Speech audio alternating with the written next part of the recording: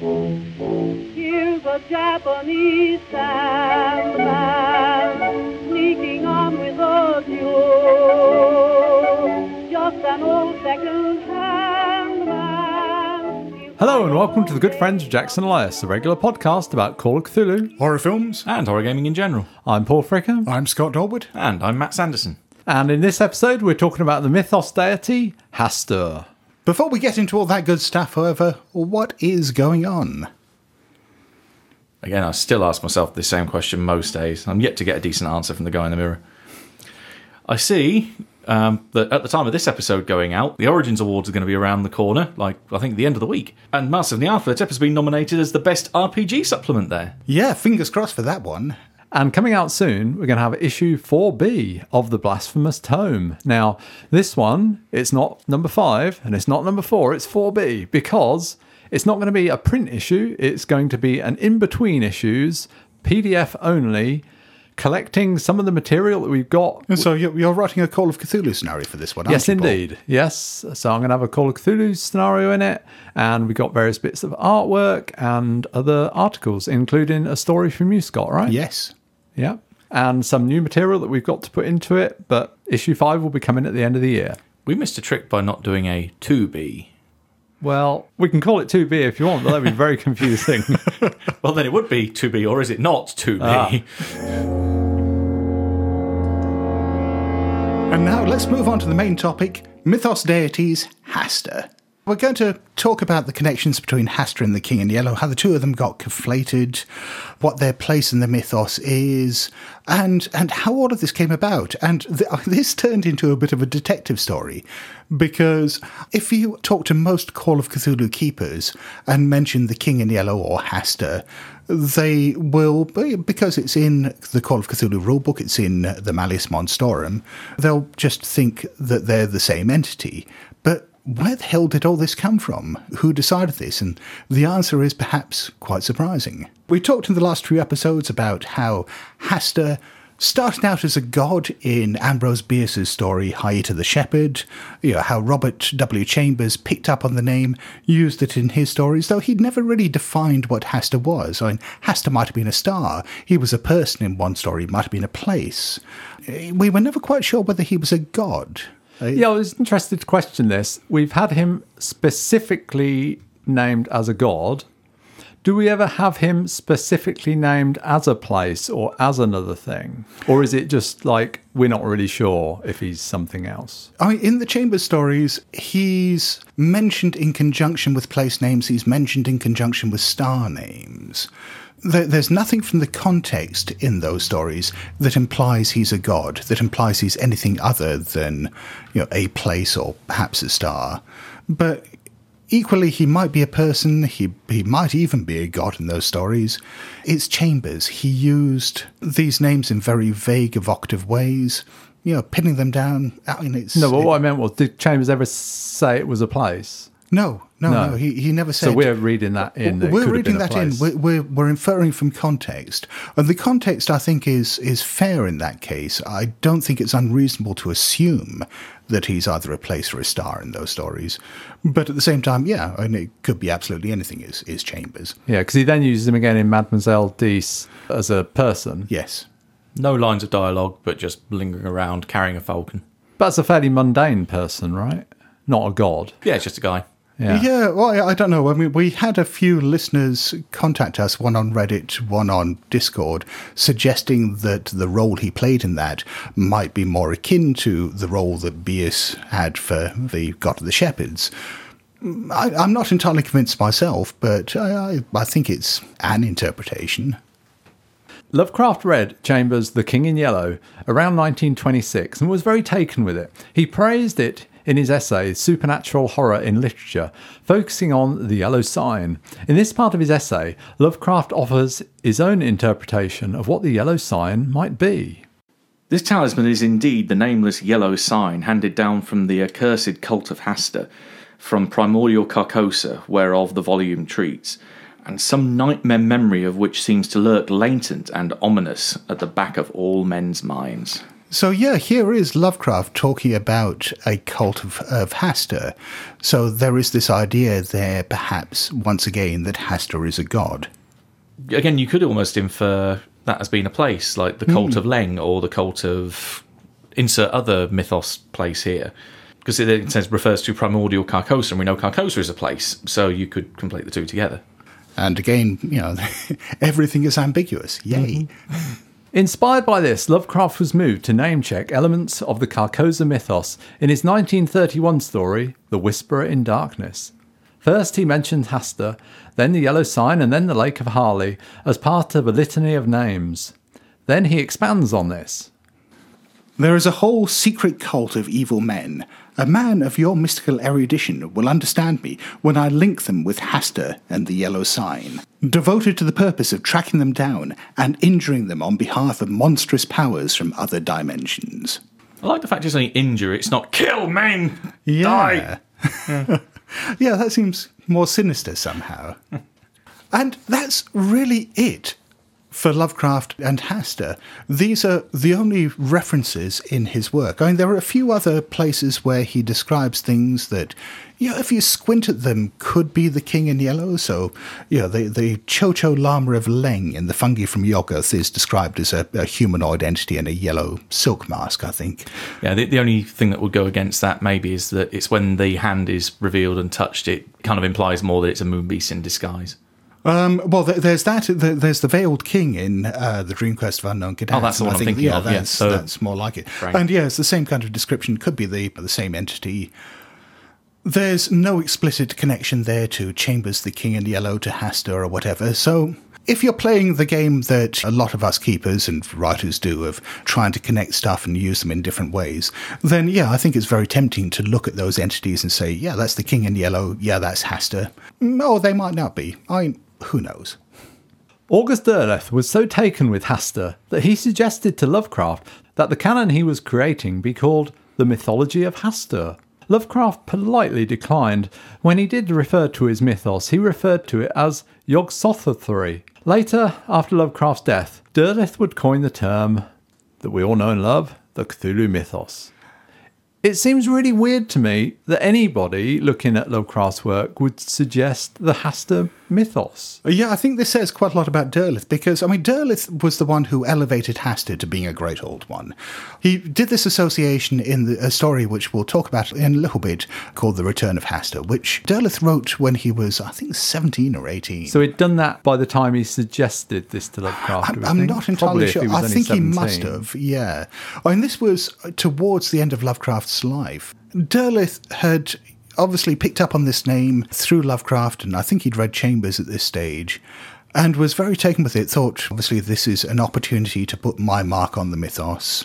He elevated Hastur to this role where he is Cthulhu's half-brother, this great old one, and creates this series of elemental associations, which we see in some of his later work, which then became part of the larger Cthulhu mythos, where Cthulhu is a god of water, for example, Hastur is a god of air, and for some reason this difference in elemental associations then makes them rivals or enemies. It's all very strange.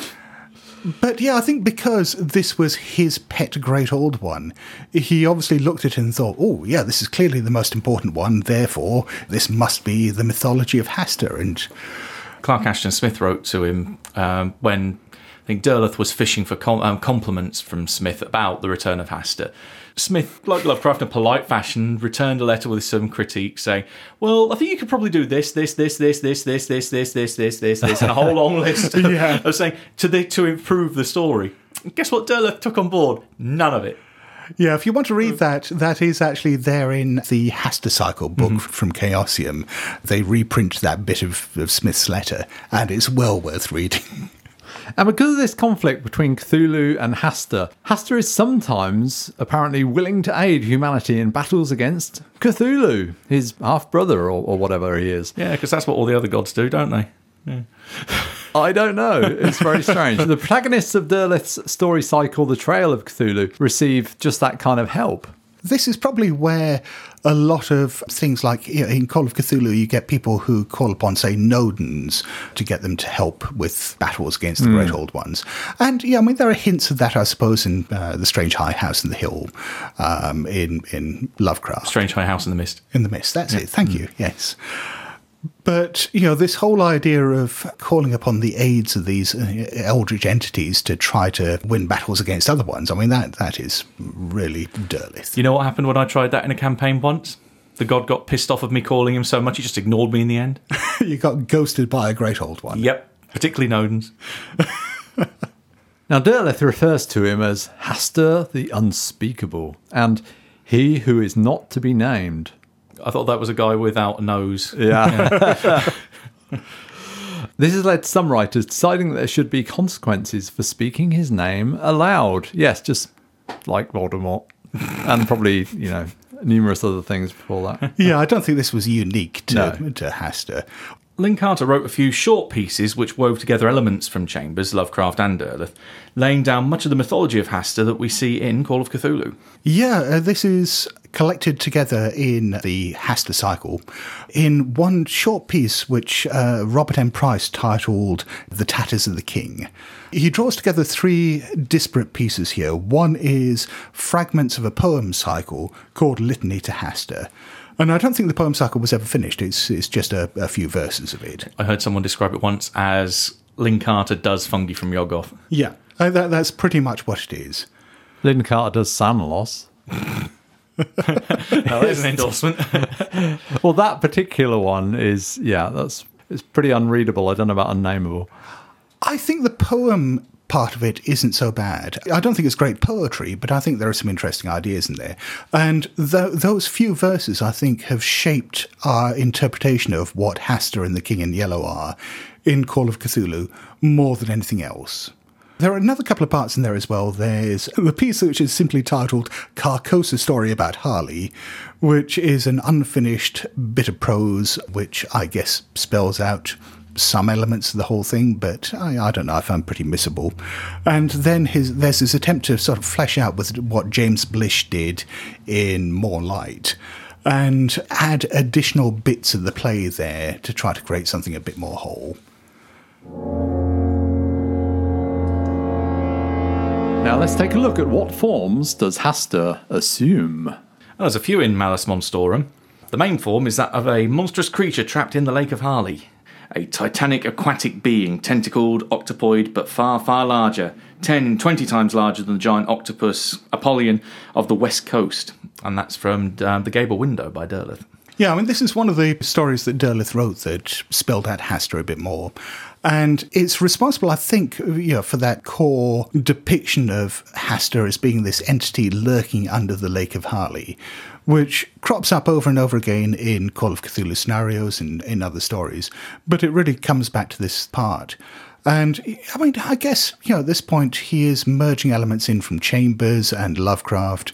The depiction of Hastur in this case is a bit like Cthulhu, and it sort of turns the Lake of Harley into almost an analogue for Rillier, this aquatic prison that is holding this great old one. And then there's The Feaster from Afar, taken from Joseph Payne Brennan's story of the same name. Described as black, infinitely old, shriveled and humped like some kind of enormous airborne monkey, with appendages which resembled tentacles tipped with knife-like talons. If there's one thing I can't stand, it's airborne monkeys. I was just thinking that's almost like the sloth that always disemboweled you when we played Beyond the Mountains of Madness. Especially enormous airborne monkeys. How can anyone even begin? Is that supposed to be taken seriously? This avatar sucks human brains through the skulls of its victims. Wow, it's a brain sucker. A brain-sucking flying monkey. We are basically just the milkshakes of the gods. It's just kind of reverse of the whole, eating monkey brains thing. Yeah. It only came into existence after they realised that his fellow monkeys were being exploited like that. So it's karma, bitches, manifest. And then there's an entity that comes out of the Secrets of Japan supplement, which is detailed in Alice Monstorum as well, which is the Emerald Lama, who gets quite a long write-up there, and seems to play upon a lot of Buddhist imagery. He is this green-robed, corrupting influence, apparently a Buddhist sage, who offers all sorts of unwholesome forms of enlightenment. In this aspect, he almost seems more like an avatar of Nyarlathotep. The Dreamland supplement actually puts the priest who is not to be named as an avatar of Nyarlathotep as well, because they both share a lot of similar features. And then, of course, there's our old friend, the King in Yellow. Yeah, this is the big one, isn't it? This is why we're here, folks. We should do some episodes on him. The origins of the King in Yellow being an avatar of Hastur are perhaps kind of lost in the mist of time. It may have originated with Kevin Ross's scenario, Tell Me, Have You Seen the Yellow Sign, from 1989, I think.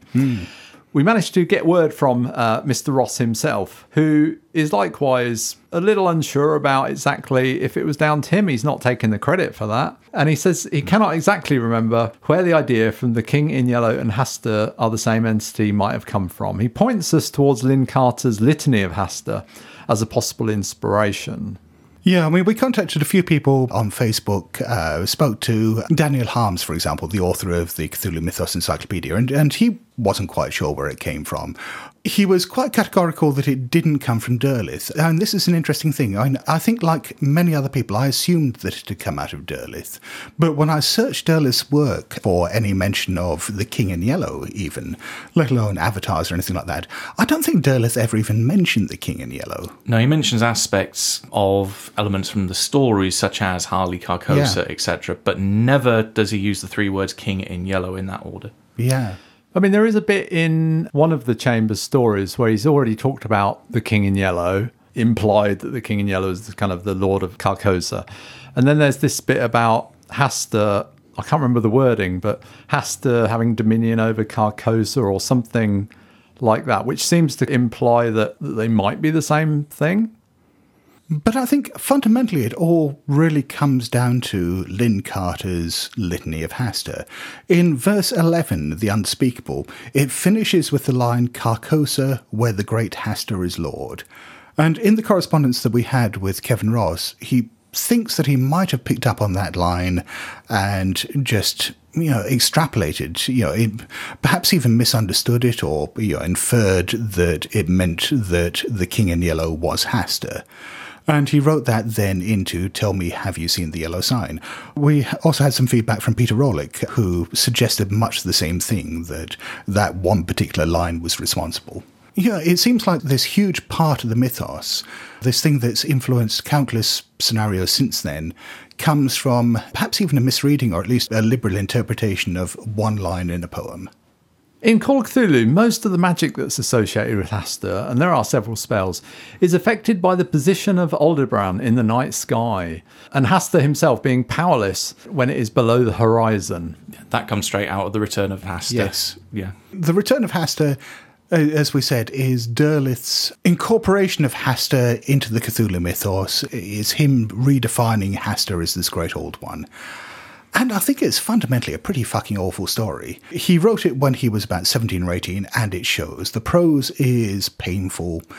It takes a lot of the kind of tropes that we take the piss out of in Lovecraft, of, the litany of names of passive observers and stuff like that, and just dials them up to 11. But on the other hand, it has obviously been hugely influential on Call of Cthulhu, because not only do we have all this stuff, as you mentioned, with the magic associated with Hastur, but, it is where things like the elemental associations and the rivalry between great old ones and so on comes from. And also this idea, which I don't think is too prevalent in the Call of Cthulhu RPG, but is very prevalent in Derleth, of this fight between good gods and evil gods. So you had the elder gods who were the ones who cast the great old ones down and imprisoned them in places like Harley and Rillier, and they're the good guys, and they're the ones who are on our side, who care about humanity.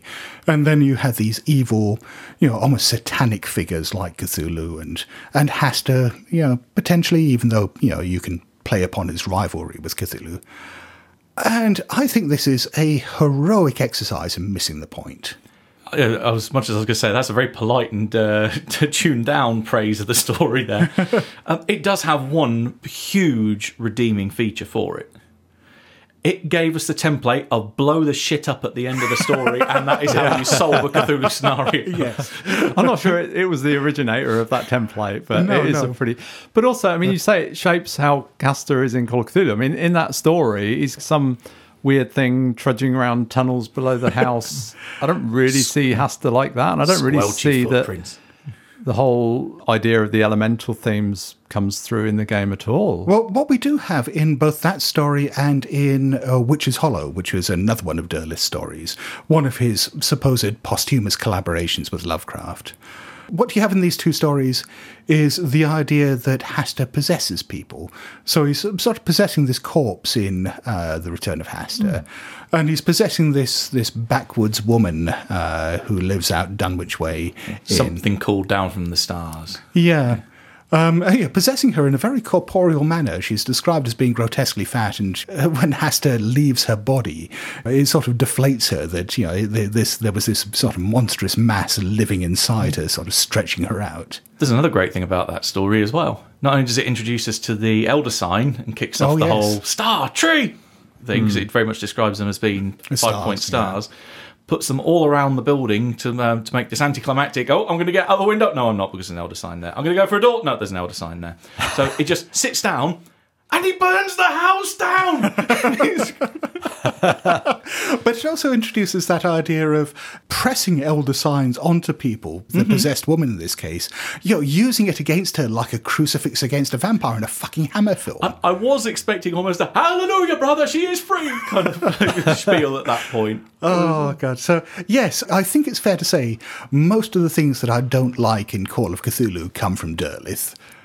Yes. I don't know where you're finding those things in Call of Cthulhu, Scott. That's what I'm wondering. God. I certainly remember playing Call of Cthulhu in the 1980s with people who did that. But that was your game in the 1980s, 30-odd years ago.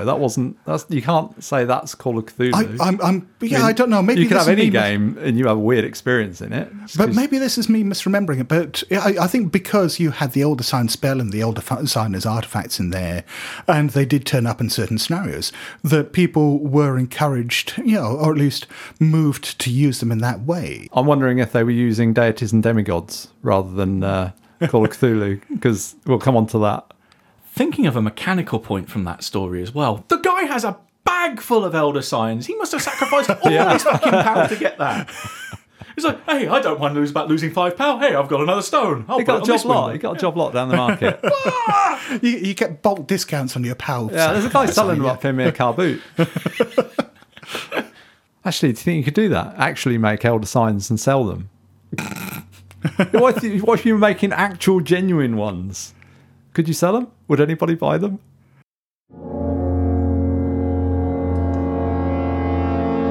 Now let's take a look at what entities are associated with Hastur. Well, I think one of the first creatures that people think of as being associated with Hastur in Call of Cthulhu is the Byakhee. And again, I was really interested to try to work out where this association came from, because it wasn't there in Derleth, it wasn't there in Chambers or Lovecraft. And it does seem to be, again, Lynn Carter, that Litany of Hastur, where he has that throwaway bit in, I mean, it's the same verse, where he says, that grim, stupendous, bat-winged Byakhee, come from the cloudy shores of Lake Harley, black-furred and iron-beaked, with eyes of hell. And then there's the crawling ones. These humanoid conglomerations of worms from Lovecraft's story, The Festival.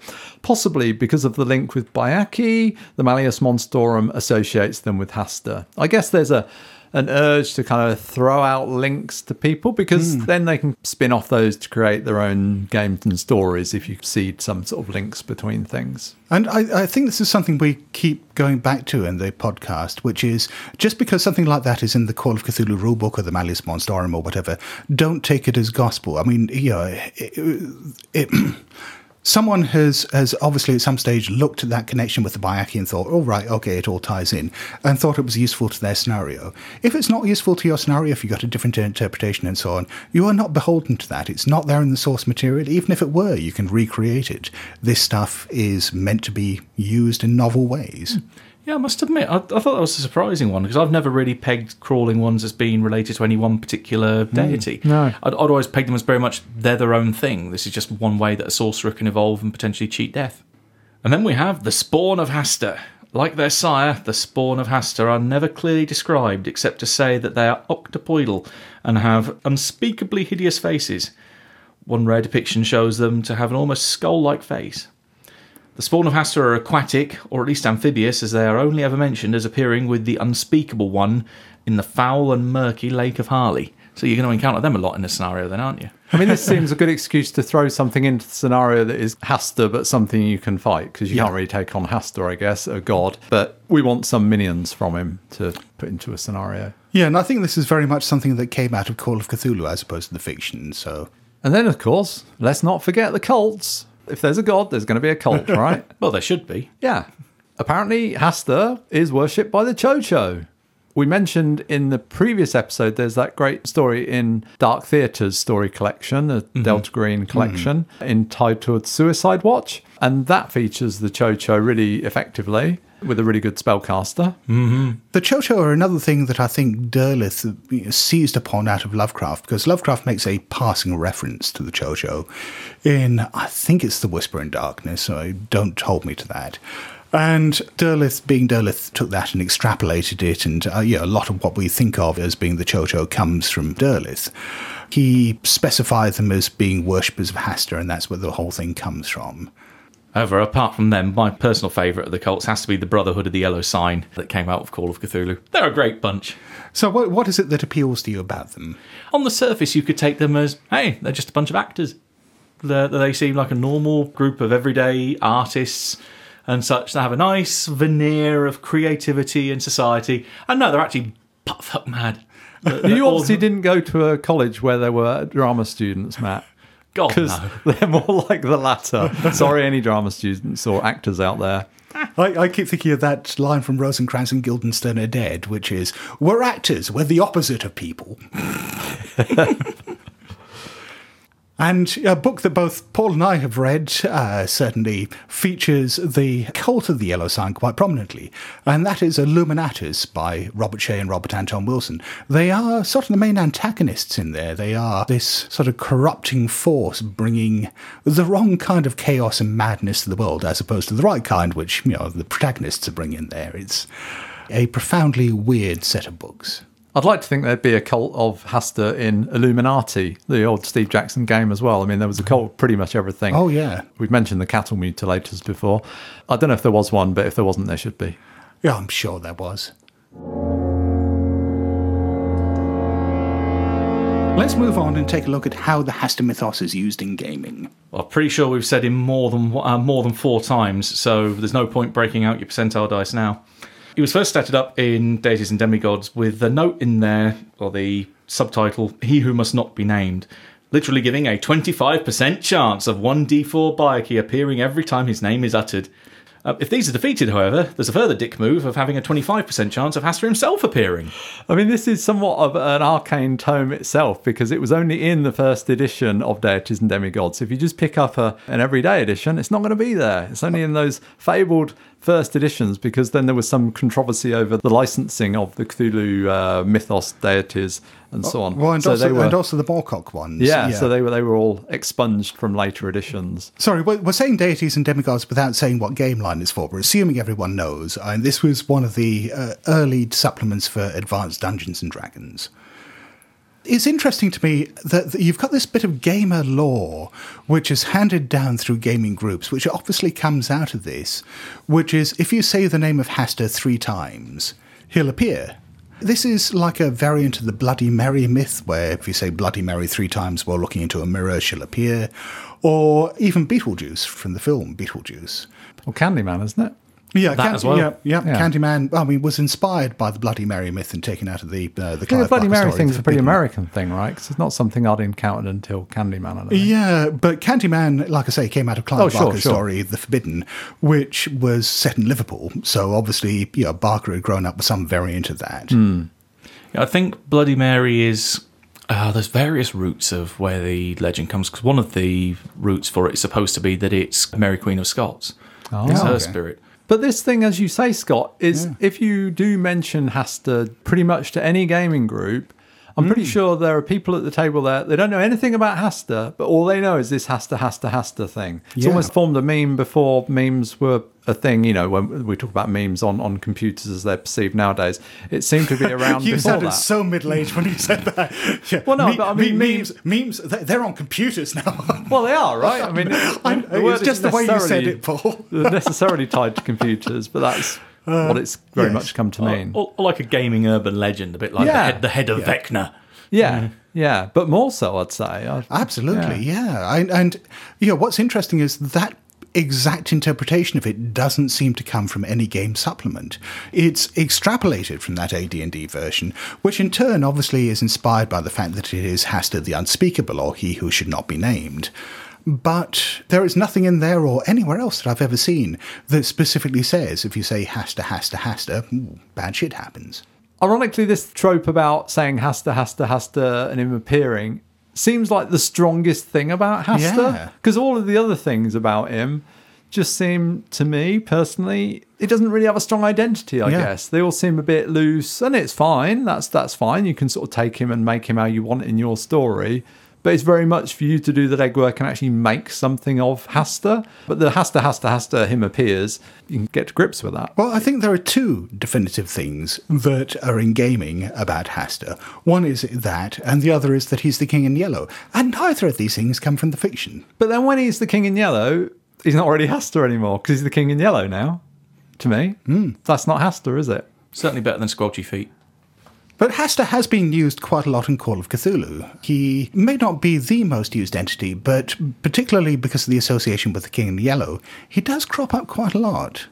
We've mentioned Kevin Ross's Oh Say, Have You Seen the Yellow Sign? And that really does seem to be a foundational piece in this whole thing, because not only did it probably originate this whole idea of the King in Yellow being an avatar of Hastur, but it also gave us the visual representation of the yellow sign that we see everywhere. That's true. Yeah, I mean, that's a very strong thing. I mean, that's the yellow sign, not necessarily Hastur. But also, I think that Kevin Ross's rephrasing, he's changed it from Chambers's have you found the yellow sign to have you seen the yellow sign? And it makes me think, actually, that phrase of Chambers is really cool, because have you actively found it? It's like an active thing. Whereas if you've seen it, it's just a kind of passive, oh, you've seen it. Well, except even in the yellow sign story, it's not an active thing. They haven't necessarily gone out and looked for it. It's fallen into their laps. But it seems more than just that they've seen it, they've found it. It's actually been placed into their hands, or she physically found it in the street and she gives it to him. There's also an element there of when you can interpret find as being have you understood, rather than, again, seen being passive. Oh yeah, I saw the road sign out there. Oh yeah, potentially like that. But have you found its true meaning? Very good. But Ross's interpretation there does fundamentally change things as well, because if we think about the way the yellow sign is used in Chambers, in the yellow sign story, the characters, as you say, don't just see, it intrudes into their lives, it changes things, it's a much more personal, intimate association with the yellow sign. In The Repair of Reputations, seeing it doesn't necessarily have an effect, it's there as a symbol of authority or some kind of mark. But it's not like, you show the yellow sign to someone and it imprints something upon their psyche or opens them up to some horror from beyond. And I think that very much comes from Kevin Ross. I think it very much comes from D&D. In D&D, you've got glyphs and wards, which are, inscribed on a wall or whatever, and you see it and it does something, explodes or whatever. And the yellow sign is kind of like that. It's something you see and it has an effect. I don't know if that was in his mind, but... Yeah, I don't know. Then the following year we have Tatterdemalion, which came out as part of Fatal Experiments, written by Richard Watts and Penelope Love. This, I think, may be the origin, certainly within Call of Cthulhu, of the very common trope of people performing the King in Yellow, because that doesn't happen in Ross's scenario. And it's not something we see an awful lot in the source fiction either. I think now when you think of the King in Yellow as a play in Call of Cthulhu, the vast majority of scenarios that involve it involve some attempt to perform it. I think the obvious reason for that is if you're putting on a play, it involves a troupe of players. So it's the obvious thing to get a gaming group together, because either you've got a bunch of NPCs that are putting it on, or the player characters themselves are recruited to put it on. So that gaming-wise, that seems a very good fit. It also plays in very much with the classic Call of Cthulhu trope of there is this cult or this group of people who are performing this ritual that is going to do something bad and we need to stop it. No, let it happen. I'll be in the front row seat with popcorn. But yeah, I mean, ever since then, I mean, there have been, a fair number of scenarios that have done this. I mean, you've written one, haven't you, Matt? Maybe. I tried to put a bit of a different spin on it, admittedly. But yeah, I mean, certainly when I was the line editor for World War Cthulhu, I published 2 like that. And then in the Unspeakable Oath issue 1 from 1990, John Tynes has his essay The Road to Harley, which forms a precursor to the Delta Green essay entitled The Hastur Mythos from Delta Green Countdown. That would have been a great Bing Crosby, Bob Hope film. I would have watched that. Yes. In those works, John Tynes puts forth the idea that Hastur is a force of entropy and that Carcosa is somewhere that can impose itself over any city. Well, more than that Carcosa is chaotic, unpredictable, not really malleable, but that it is different every time you look at it, that the streets shift, that a building or a person or a place will change, the topography will change, the architectural style will change, you'll get intrusions of strange things in there. It was just done deliberately to wind up the people who tried to make a map at the game table during scenarios, wasn't it? This whole idea of Hastur as a force of entropy, he specifically states in there that Hastur isn't a god, that it's not like you've got this great old one which has become a force for entropy in the universe, that it is simply a name that cultists give to entropy. So in that respect, it's not really any different from our universe, that things fall apart. Things grow colder, they slow down, and they die. You can almost look at it in a parallel to Yog-Sothoth being a manifestation of time and space, that it, again, is just a fundamental building block of the way the universe was constructed. Or Azathoth being the Big Bang, according to, was that Brian Lumley? I think so. And then we've got what has perhaps become the definitive King in Yellow scenario. I'm not sure if it's the definitive Hastur one. Tatters of the King, the name kind of gives it away there, by Tim Wiseman. You two are much more familiar with this than I am. You ran it some time back, didn't you, Paul and Matt? Yeah, I ran it a few years ago at the club and had a lot of fun with it. Matt took on the role of the ever enthusiastic book reader and very active interest in the occult and the Cthulhu mythos, to the degree that there's a bit in there when the baddies, if you like, the cultists, are scripted in the book to summon nasty creatures and do horrible things. I didn't need to do that because Matt passes me a note saying, I'm going into the woods to summon, in inverted commas, those exact same nasty creatures. I'm like, okay, I'll dispense with those NPCs. It made perfect sense, damn it. Well, it would have made perfect sense to the NPCs, I'm sure. They would have used the same argument. So it just happened to be another half of the bloody PC group that were at the location at the time. Just following Hastur's orders. What do you two think the Tatters of the King brings to the interpretation of Hastur and the King in Yellow within Call of Cthulhu? I mean, I remember it more about the King in Yellow than about Hastur. Yeah, there's really no reference to Hastur, I think. I'm pretty sure there is some reference to Hastur in the book. But again, it's one of those where it's called Tatters of the King. It's not called Tatters of Hastur. So it's very much about the King in Yellow, who, I think in the book is a manifestation, or, an avatar of Hastur. I don't want to give spoilers for it, but there's definitely some memorable moments in there, particularly, again, without trying to go into spoiler territory. The thing is divided up. It's into 3 acts, isn't it? The first one has a lot of imagery, but I think a lot of players will identify with as being not going over old ground, but ones that would be iconic to the King in Yellow. The other 2 parts, not so much. It features on other aspects of the god, and again kind of draws in that Delathian kind of relationship between other gods as well, and how that there's friction between them. For myself, I felt the first part set in Britain was by far the strongest, and that's the part I enjoyed running the most. Mm-hmm. And it does involve Carcosa, doesn't it? Hell yeah. Oh, yeah. The interpretation of Carcosa that it presents, is it much like ones you've seen in other places, or does it do something kind of uses the one interesting. from, I'm not sure who originated this, but the one described in perhaps More Light and Thomas Ring's play and so on. So it's very much Camilla and Casilda, and There's a lot less of the weirdness that Tyne's interpretation brings. It's not a case of, I'm going to look down one street and then look away and then look back down it again and it's either gone or it's something completely different. It's very much more set in stone that the architecture, and at least when I remember playing it, that there wasn't so much of that weirdness of like corridors bending around on themselves or other spatial distortions. I think some of that is in there. I maybe didn't play that up so much, but it wasn't a city superimposed over another city, as I recall. It was more brought into a manifestation. Yeah, you could summon it to somewhere where there elsewhere. wasn't anything already. Yeah. And the other campaign that uses elements of the King in Yellow in perhaps interesting ways is John Wick's Curse of the Yellow Sign. I mean, I've not played it, I've only skim-read it. It's basically 3 linked scenarios in different time periods, one during the run-up to the Second World War, one in the modern day, and one far future science fiction thing.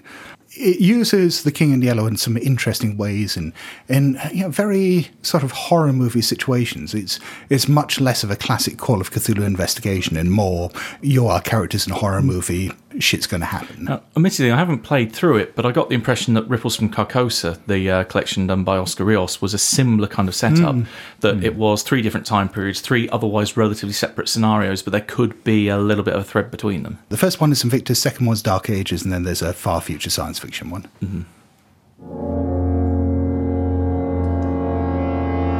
And finally, let's take a look at how we might use Hastur in our gaming. Obviously, a lot of our interpretation of Hastur comes from Derleth. Are we particularly drawn to Derleth's vision of Hastur? Nope. Well, I think we've already addressed that. Not particularly. I don't find it particularly compelling. I mean, in terms of what version of Hastur one would use, I don't really find there are any strongly identifiable ones aside from the King in Yellow. Or it's just this amorphous octopoid thing, which you can kind of do what you like with, but you could call that anything, really. You could call it Hastur, you could call it something else. If it doesn't have an identity already from fiction, then you're just pinning a name on something that, that's fine. I mean, you can do that in your scenario. You've got a new thing and you call it Hastur. That's perfectly reasonable. I think the only thing I would pull upon from Derleth's work, and I think it's a throwaway epithet in the Gable Window, is the vast lord of interstellar spaces. Yes. That is about the only thing that sparks my imagination from Derleth's depiction. Squelchy Feet does nothing. The throwaway, again, references in connection with Harley, Carcosa, again, not enough to go on. But that evocative line, that gives me an idea of something I could tangibly use. So what might you do with that, Matt? Thinking that there's kind of a spin on Tynes' idea that it's entropy. But what if it's nothingness? Looking at interstellar space, there is just void that's just constantly expanding where there is nothing inside it, apart from your occasional wandering, gribbly star vampire or other obscure creature. But what if it was, instead of just being entropy, what if it was a manifestation of nothing, of void, of complete absence of everything? I have written that scenario. Kind of like the space between, yeah. Yes. The problem for the Derlethian interpretation for me is, this whole idea of interacting with humans, I find difficult to take seriously. It might be possible to do a fairly comic scenario along those lines. And I'm drawn to things like William Browning Spencer's Resume with Monsters, where the character has a personal relationship with Azathoth towards the end of the novel. Or even Neil Gaiman's short story, I, Cthulhu, where you've got this weary Cthulhu just sort of narrating his life story to Professor Armitage. They turned me into plushies. That should have been the punchline to it. And yeah, I'm just imagining this. Hastur with an identity crisis, trying to work out what he is, whether he's a god, whether he's a play, whether he's a place, just unburdening himself. So I don't even know what I am these days, guys. Do you ever feel like you're just a character in a play going through the motions? Some people put a crown on my head, other people don't. Yeah, I mean, sure, they treat me like a king, but other times they just treat me like I'm pond scum. So we've got the John Tynes version that we've talked about, it being a manifestation of the force of entropy. I think I'm expressing that correctly. That's kind of hard to actually do something with. If it's not an entity that you can converse with or interact with, it's just entropy. Like you said, Scott, we've kind of already got entropy. Yeah, but I guess what we've got is a fairly steady flow of entropy. But if you had someone who was able to draw upon the power of Hastur, either through magic or through, maybe even becoming an avatar of that form, that would actually be potentially quite terrifying, that if their very presence would suck the light and the warmth out of the room, everything just started crumbling around them. So basically, it's a Pulp Cthulhu character with a disintegration ray. That's what we're talking about there. Well, okay, yes. They've got a death ray bubble around them. I'm suddenly getting on board with this. Well, and also we've got the idea of Hastur as a meme, almost. This whole, saying Hastur, Hastur, Hastur, drawing upon his power, inviting danger. Yeah, I was thinking that you could have a bit of fun with that. I had the idea that perhaps you have a group of people who are even trying to fight Hastur, or at least render him harmless. And what better way of doing that than by spreading his name as widely as possible? Turning it into, say, a Twitter hashtag or something like that, or getting as many people as possible to say his name over and over again. So that if you go with Derleth's idea from Witch's Hollow or The Return of Hastur, that he's actually possessing people, maybe, everyone just ends up with a little bit of Hastur inside them, and he's just so spread out that he can't really do anything anymore. Does almost riff off what we discussed in previous episodes, particularly about the yellow sign, the story this is rather than the symbol, where Tessie sits down, reads part of the second act, and then immediately is kind of drooling in a corner. That what if it's just language, and that combination of those particular sounds is enough to have that effect? So there is no God, it is just that combination of sound or that combination of lettering put together. Well, it's a bit unfortunate that it's just a two-syllable word then. And it also means that anyone whose name is Hester is fucked.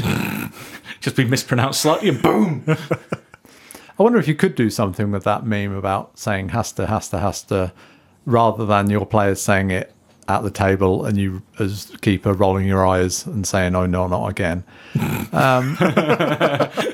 Whether you could maybe falls outside, keep a tally of when the players actually say it, whether it's in character or not, and then in a kind of meta kind of way impose something on the players. That's very much in keeping with the Beetlejuice interpretation of it.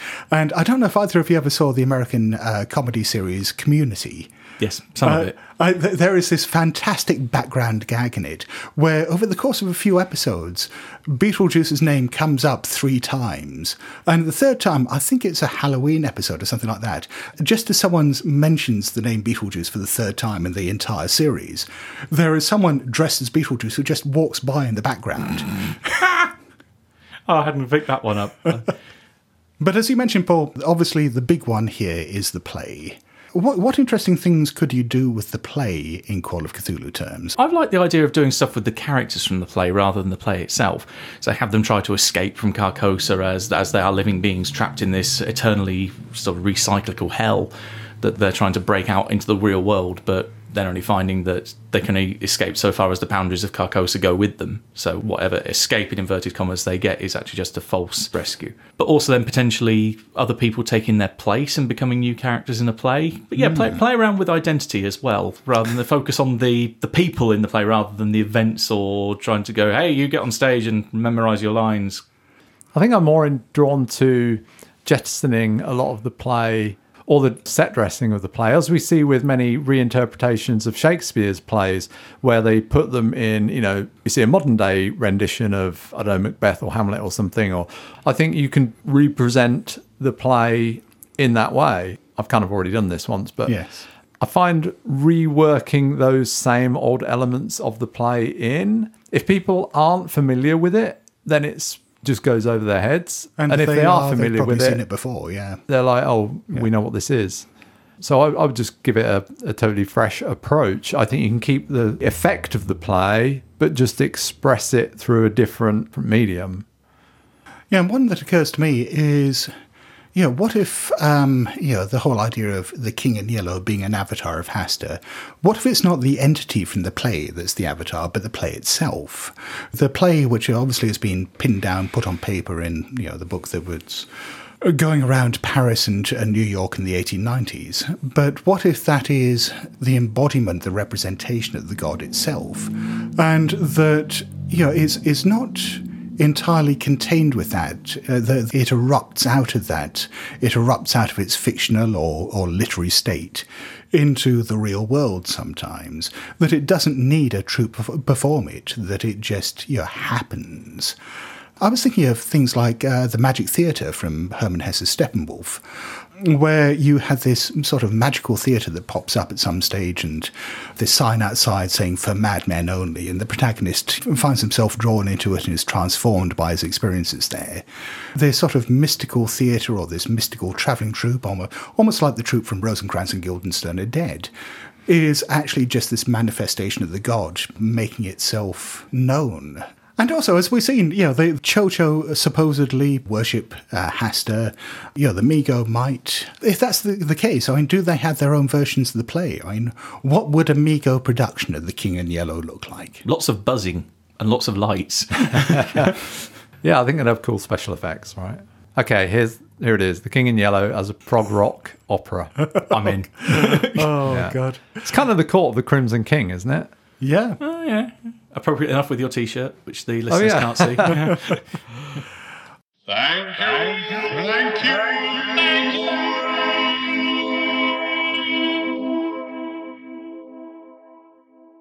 It is that time once again when we would like to say thank you to a lot of people. We would like to say thank you, obviously, to everyone who listens to the podcast.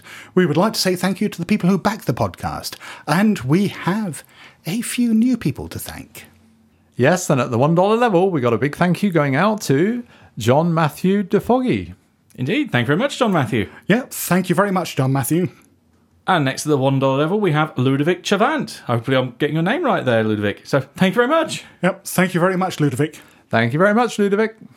And now we're moving on to the $3 level, where we not only say thank you, but we give you a hearty toast. So thank you and cheers to Michael Gilbert. Thank you very much, Michael, and cheers. Hey, cheers, Michael. And we have a new Great Cthulhu backer. So at the Behold Great Cthulhu level, Jörg Sterner has stepped in to what had become a vacant slot. Hey, thank you very much, Jörg. Behold. Yes, thank you. And yes, it's not just Cthulhu who's great. Thank you very much. Then we move up to the $5 level. You know what this means, Matt? Audio torture to follow. So our first victim of, I say in inverted commas, song today is William Plumridge. So thank you very much, William, and brace yourself. Well, thank you very much, William, and yes, enjoy. Thank you, William. Come on, fellas, quick, gather round the mirror. William.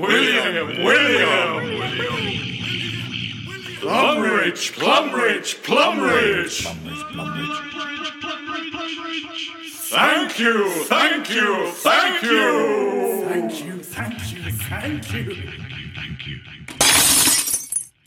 Oh, there he is. And now we move on to another song for Mike Diamond. So, yes, thank you, Mike, and we hope this gives you, well, tingly feelings. Thank you, Mike. Hope you enjoy this lovely tune. You do not want to know what expression was on Scott's face when he said tingly things. That was just worrying. So, thanks, Mike, and definitely brace yourself for this one. Thank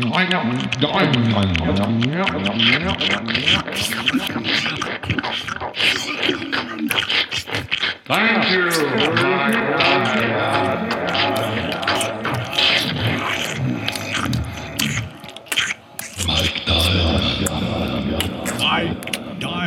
Mike Diamond.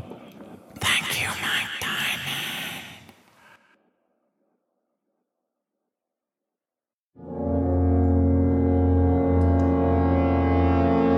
Meanwhile, on social media...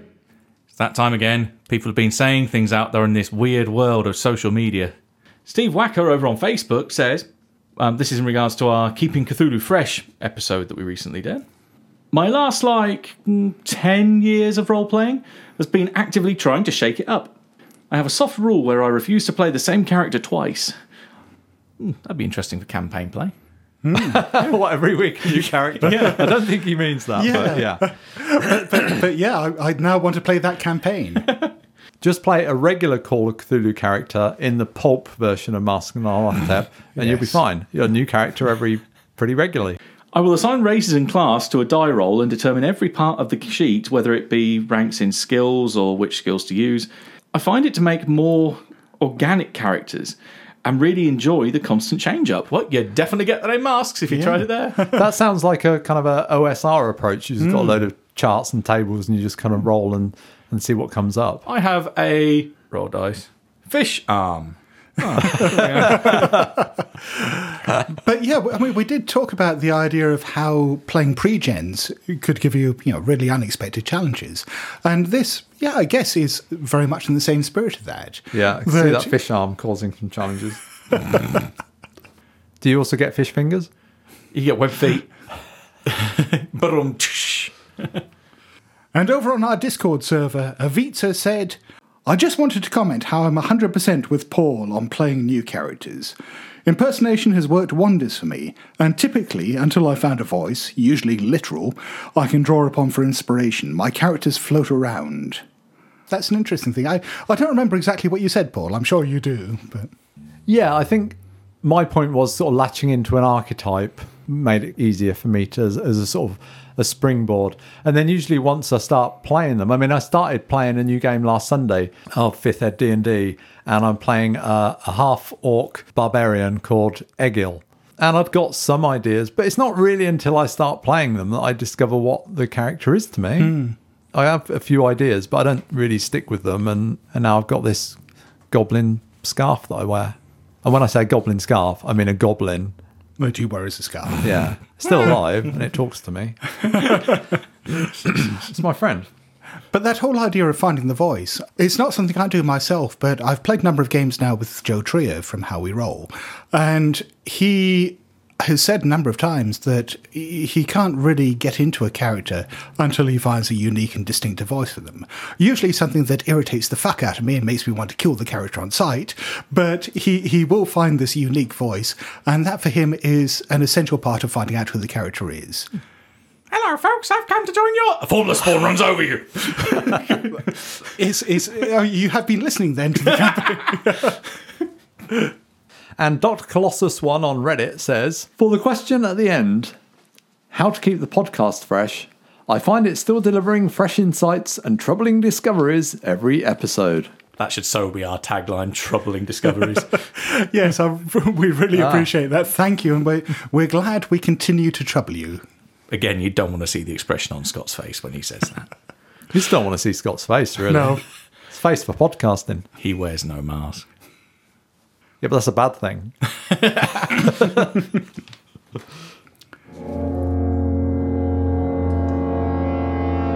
Well then, to wrap things up, what do we think the appeal of Hastur as a mythos deity is? Well, going back to what we alluded to earlier in the episode, suddenly something else struck me. You know how Voldemort has no nose, and is also he who should not be named? How does he smell? Yeah, pretty awful. But no, what was the name of the family in Witch's Hollow? And what was the title of one of the members of the family? He was Wizard Potter. Oh. I'm wondering if it had an influence on someone else. I'd like to think so, but no. What's the appeal of Hastur as a deity, though? Well, I'd say, is there an appeal? Because I don't really get that much of an appeal. I think we can sort of say that the King in Yellow is an avatar of Hastur. I'm not really sure what that gains us, beyond just saying it's the King in Yellow, because when you do have that, you just got the King in Yellow. And having Hastur as a thing in itself, it can be this kind of weird octopoid thing, or this giant flying monkey. A giant flying monkey, or some squelchy thing underground wandering around, writing a letter to Cthulhu. I don't know. I'm not really feeling it.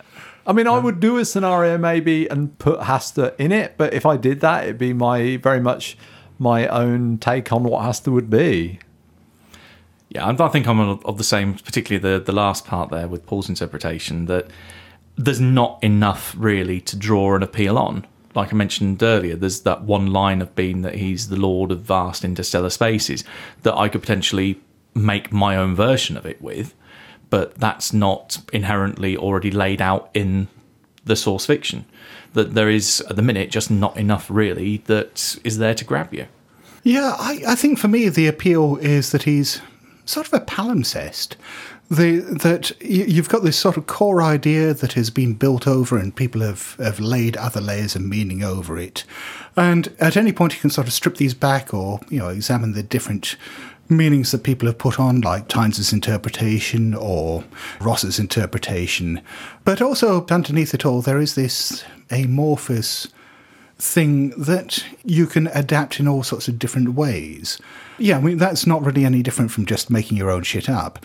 I suppose it can be coloured by the other interpretations that people have put on. So like you were saying with the void, between the stars, or the idea of him being entropy, or finding different creative ways of using that dual nature of him and the King in Yellow.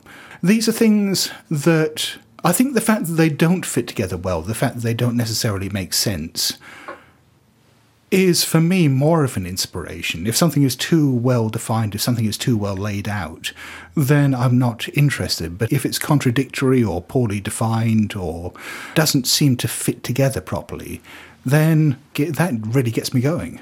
I think the only reason I would really use Hastur, I think, is if I were doing a King in Yellow, Carcosa style story, and then it would seem almost obligatory to have Hastur manifest in that, whether it's a place or god or whatever, but the name has to appear in that would totally make sense. But if you divorced it from that, then I'm not really sure what I'd do with it particularly, beyond what I'd do with anything else.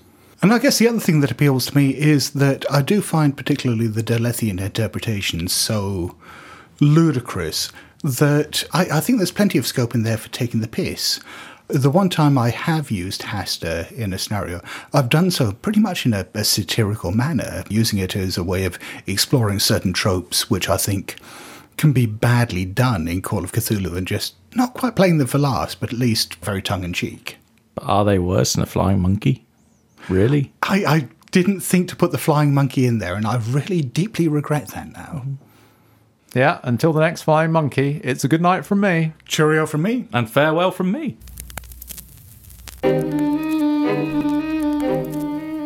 Hello? BlasphemousTomes.com